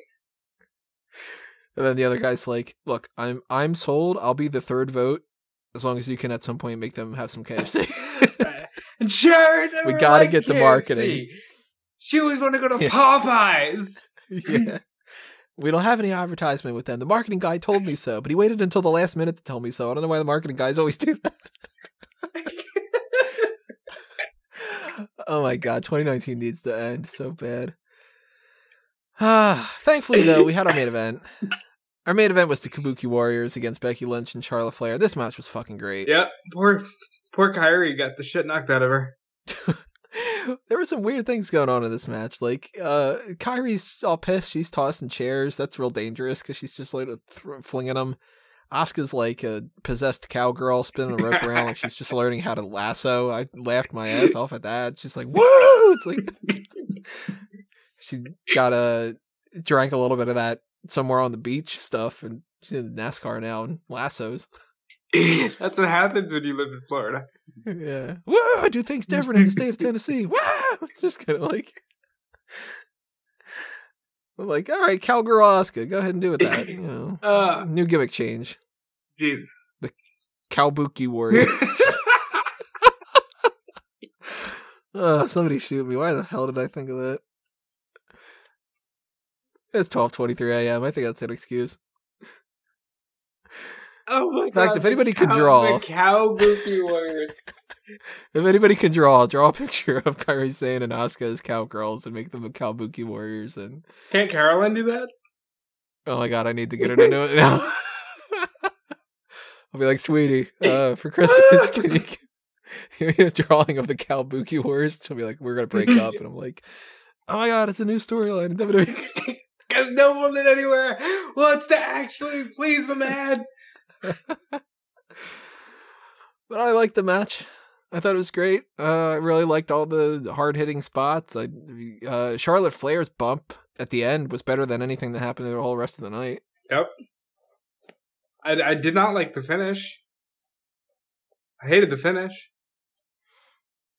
Did you want Lynch and Flair to win? I sure did. I told you. I thought it was, like, it made the most sense. You can squeeze so much shit out of Becky and Charlotte if they're allowed to go to all three brands. You can put them against Sasha and Becky. You can put them against the Horsewomen on NXT. You can put them against Bliss and Cross if you need to get through a week. And now it's just like, all right, they have nothing. What are they going to do? Fight each other at the Rumble? I would not be shocked if it's Asuka versus Becky Lynch. It seems like, and if they do like Kyrie on the outside and Charlotte on the outside or something, maybe. It seems like they're going with Asuka's got Kyrie's number. And that may just be me doing wishful thinking. Like, you mean Becky? I mean, yeah, Asuka's got Becky's number. That may just be me having wishful thinking, but Asuka and her Kabuki Warrior lasso did stop Becky Lynch from winning the titles. You know, all the repeat stuff that I keep saying, coincidentally repeating, and how they don't seem to really want to like do a whole lot of things and really think hard and do work and all that. Correct. Why are we back in square one again from last year? Literally back in square one. Asuka and Charlotte and Becky, and if we do Becky against Asuka again at Royal Rumble, then it'll be like, well, they're just doing the same match again. And if they do that and they just build towards Charlotte and Becky, it's like, well, then you don't have any ideas. That's the problem, is you don't want to do anything but the same thing over and over again, which is like, are you forgetting that you did this? Or are you saying that you don't believe in absolutely anybody else to be able to do anything other than that? Even if you incorporate Ronda Rousey, which that was something that I was thinking to myself, and Emilio had left a comment on the live coverage saying, you think that it's going to be the Bray Wyatt match or the Kabuki Warriors match? And I said, well, it depends on what their big surprise is. If it's going to be that they're just banking on the Daniel Bryan thing being the big surprise, then that's going to be the end of the night. If the titles change or if Ronda Rousey comes out, then the Kabuki Warriors. We didn't get any of that because their big idea of a surprise was, we're just going to have the Roman Reigns thing still feuding again. But if they would have done like Ronda Rousey come out and cost them the match or something, then I think that would have been like good and bad. And the good side of it is people are going, oh, Ronda Rousey's back. Oh, that's so cool. Oh my God. The bad side of it is, here we go. Well, again. Then we are still just doing the same thing again. Yeah. And then it's like, oh, then you have to do the triple threat again. Not necessarily. Well, if they wouldn't, then Charlotte it would be like, why wouldn't Charlotte Charlotte be forcing herself into these situations? She's got nothing going on. Last year, literally, they had Becky come on screen. Ironically, this has to do with Asuka as well. and say, what are you even bringing to the main event match? I won the Rumble. Ronda's the champion. Why are you here? And she just goes, oh yeah, bitch, watch this. And wins the SmackDown title just because Charlotte Flair has to be involved in everything. Now, don't get me wrong. I like Charlotte Flair. When we did the fantasy draft, she was my number one pick. But you can't force her into everything. Where do you think they're going with this for WrestleMania? Because now I think more than anything, Shayna Baszler is losing on Wednesday. And it's going to be Shayna wins the Royal Rumble. And she fights Becky. If I'm still going with Ronda as my overall number one pick because I am not believing that you signed her through 2021 and you're not going to have her at every WrestleMania. You had Brock Lesnar at every WrestleMania for the last 8 years. I'm sure that barring a pregnancy, they're going to have Ronda Rousey at WrestleMania. So Ronda's my first pick, Shayna's my second, and if they absolutely have nothing else going on, then Charlotte Flair is winning this Royal Rumble, and it's Charlotte and Becky at WrestleMania. I mean, it has to be one of those three options. Or some kind of, put them all together type thing. Because the other end of that, on the SmackDown side, it's got to be Bayley and Sasha, right? I still think it's not going to be. What do you think they're going to do for SmackDown? I don't think that they know. But I don't think they're going to do that. You can't shit on SmackDown 2 years in a row. You got around... Yeah, hold my beer. That's what their response is going to be on that one. It would not shock me at all if they go into Elimination Chamber not quite knowing what they're going to do. Well, if you look at Kofi Mania, that's very plausible. Hell, you know what? I wouldn't be shocked if this Lacey Evans and Bayley thing, if that's their idea of the one and only thing that they're interested in. And if they drag that out until WrestleMania. Oh, please don't do that. Putting it out there, don't be shocked if they do, like, Shayna wins the Royal Rumble, challenges Becky, and we wait a month, and we get the build towards Elimination Chamber, and the Elimination Chamber for the SmackDown side of things is, like, a number one contenders thing, because you would get, like, Sasha, Carmella, Nikki Cross, Alexa Bliss, Lacey Evans, and Mandy Rose, for instance. Put them all in there. Lacey Evans wins, and look at that. Oh, she's going to fight Bayley at WrestleMania. Oh, that wouldn't shock me. That's not enticing at all. I'm sorry. Nope. No, it isn't. But I don't think that WWE cares. I mean, look at how most of this card went down. Well, I always tell you, December sucks.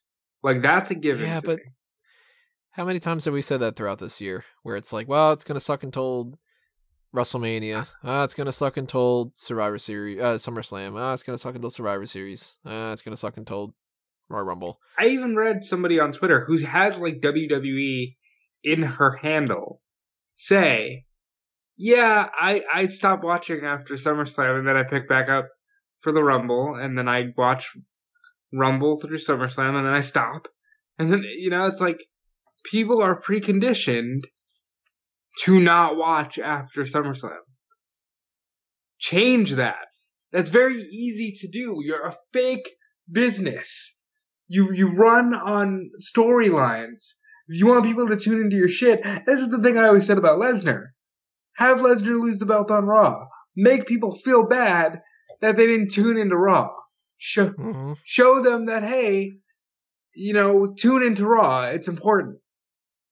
Same thing for everything. If you are worried that people don't know what's going on and that you need to put recaps out there all the time and you need to remind them every single week what happened in the previous 3 weeks. And then make them go, oh man, I like this product. I should probably watch.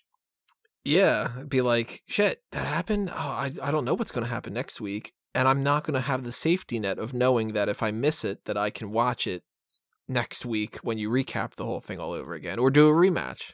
Or, then again, though, people are like, oh, if I want to see it, I'll download the thing, or I'll like or go to YouTube. check it out on YouTube, and I'll check it out and stuff. And it's like, well, okay, that you can't get around that. But this goes back at to the theme of the conversation of, again, I want to be in a marketing meeting where it's just like, yeah, but our YouTube numbers are great.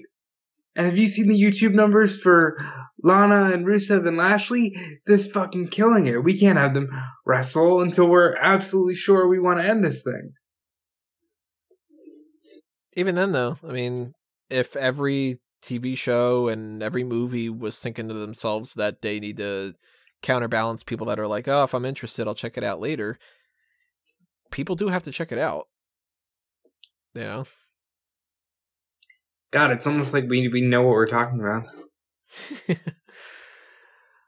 So who knows how we're going to go from here, or where we're going to go from here, I should say, not how. I don't know, how could work too, because it's like, how are we going to sit there and watch this? You know? I think I know how we're going to go from here. I think we're going to the mailbag next. Hot tags, technically. Oh, yes, we always do the hot tags. Which means that even though it's 12:34, make a wish, everybody. 1, 2, 3, 4. I wish that this product gets a lot better. I got to do the whole Chronicle. I got to watch the Broken Skull sessions. And we're going to be talking about those tomorrow night on the hot tags. And there's not really all that much else that's happening right now. You say that. Knock on wood. Throw salt over your shoulder. You know damn well by the time we get here tomorrow, you're going to go, wow, Monday was busy. Maybe. Hopefully, if it is that the kind of scenario, it's good things, not bad things. And we're going to talk about that stuff when we talk about that in the hot tags. After that, we're going to do the mailbag. So send in those questions if you haven't done that already. And then we're going to start recording the end of the year awards. So as I mentioned before, vote as soon as you possibly can for the awards. It is only really right now just the co-host of the year and the best and the worst segments. So it's not like it's like a, super complicated thing, but I want to have a good gauge of your thoughts on that for the end of the year. And we're either going to start recording this on Wednesday or Friday or Saturday or Sunday or Monday or across all of those days. But the point being, the very latest that I will shut this poll off is going to be Monday. So you don't have a whole lot of time. And it could be as early as Friday, for instance, that I shut the poll off. The earlier you vote, the better. And that way your votes will actually, be contributed towards that. And the same thing for the fan feedback survey. That one I will keep just out there longer than that, because that doesn't have anything that directly ties to making sure that we got the awards votes and stuff. But, we got to cram this stuff in there. I'm hoping to have that stuff all recorded and in the bank and edited and scheduled to go up on Christmas. And, then, a little bit after that, we're going to get into the one to watch and the future endeavors forecast. We're going to record that in advance a little bit too, because that'll go up on New Year's. And it's going to be a little difficult to do that and record when people are shooting off fireworks and stuff. So we're going to do that ahead of time as well.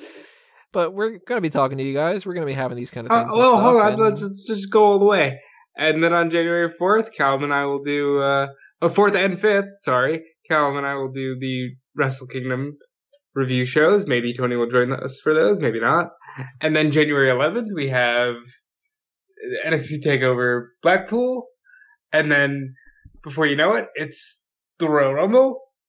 And now look, here we go again. We're back in February. How do we do that? Yeah, along the way, we're also going to do a Royal Rumble fan announce table at some point. We're going to do a mailbag in January. It's probably going to be after the Royal Rumble. I think that's the week after that. We've got the whole setup that we might do at some point. I don't know how we're going to do it, but somewhere along the way, we were hoping to do a watch along of the XFL game. We have to. We absolutely got Worlds Collide, TakeOver Portland, like you said, Call the Spot, Mailbag, AEW Revolution's coming to February 29th. NXT TakeOver Portland. Random ass accent there. Gotta go to Portland. We're gonna go to Portland, Oregon, and we gotta go. And I mean, who the hell knows? By the time we get to Valentine's Day, which is when we might actually be recording some of this, how many cuck angles will there be on television like Valentine's Day? I might have a call a spot on that or something. I don't know. But all that stuff's happening. I got stuff cooking for Fanboys Anonymous. I already wrote out the majority of the Fanboys Film Awards. The only thing that's going to change it now is if I watch the Six Underground movie, and I highly doubt that I'm going to really watch that. I watched the first couple minutes of it and I turned it off. I don't think I'm going to finish it. And when I watch Star Wars, that might be factored in. So your Fanboys Film Awards is coming up at some point over the next bunch of days. Star Wars is coming up on Thursday, so I am going to watch that and probably hate it with a passion. Yeah. And Caroline has already told me she doesn't watch Star Wars. She doesn't like those movies, really. And she's like, I'm going because I want to see how angry you are. That's awesome. I'm like, another thing, fucking Rey's, like, whatever. It's, you know, First Order is just a goddamn empire. I'll get into that when I get into that, and I might be seeing Knives Out, so I might be writing something up about that. I might, I've been waiting on that one. So I don't know. There's plenty of stuff happening on Fanboys, and I wish that I could do more. But at the very least, with the Pick Your Poison tier, Guest 5 has made sure that we are going to do the Sub-Zero fan tracks, I should say. Woo! So that's coming up on Tuesday or Wednesday, whenever I get around to editing, recording, and then editing that. We got the merch shops, we got the Patreon, you got the stuff on Fanboys and on Smart Guy Moment on Facebook and Twitter and on the websites. You got podcasts, you've got articles, you got lots of stuff. So just start clicking around, follow all these things, donate if you can, if you got the spare change, hit those like buttons, hit those subscribe buttons, follow us all over the place, do all that kind of stuff. You guys know the score by now. Yeah, and if you don't know where you can follow and support me, you can check me out on Instagram and Twitter at DudeFelice. You can go to robertdfelice.com, which is a centralized hub of everything I'm doing, specifically Wednesday, Thursday, Friday, WrestleZone.com, Friday, Saturday, Sunday, Fightful.com, subscribe to Fightful Select, subscribe to the WrestleZone podcast feed. I do the WrestleZone daily Monday through Thursday on the Facebook channel, and 2001 Wrestling Odyssey, which is on this very channel. So if you're listening to this, you should be aware of that. It's where Cal Muggins and I go back into 2001 and we review everything. The final episode should be coming up shortly because it is December. Yeah, stay tuned for that and everything else that's coming your way, everybody. And thank you for listening to this. Thank you for leaving your comments below. Thank you for all your support. Thank you for being more loyal than wives in the WWE. And we'll see you next time, because this has been another Smart Guy Moment, but we're being counted out.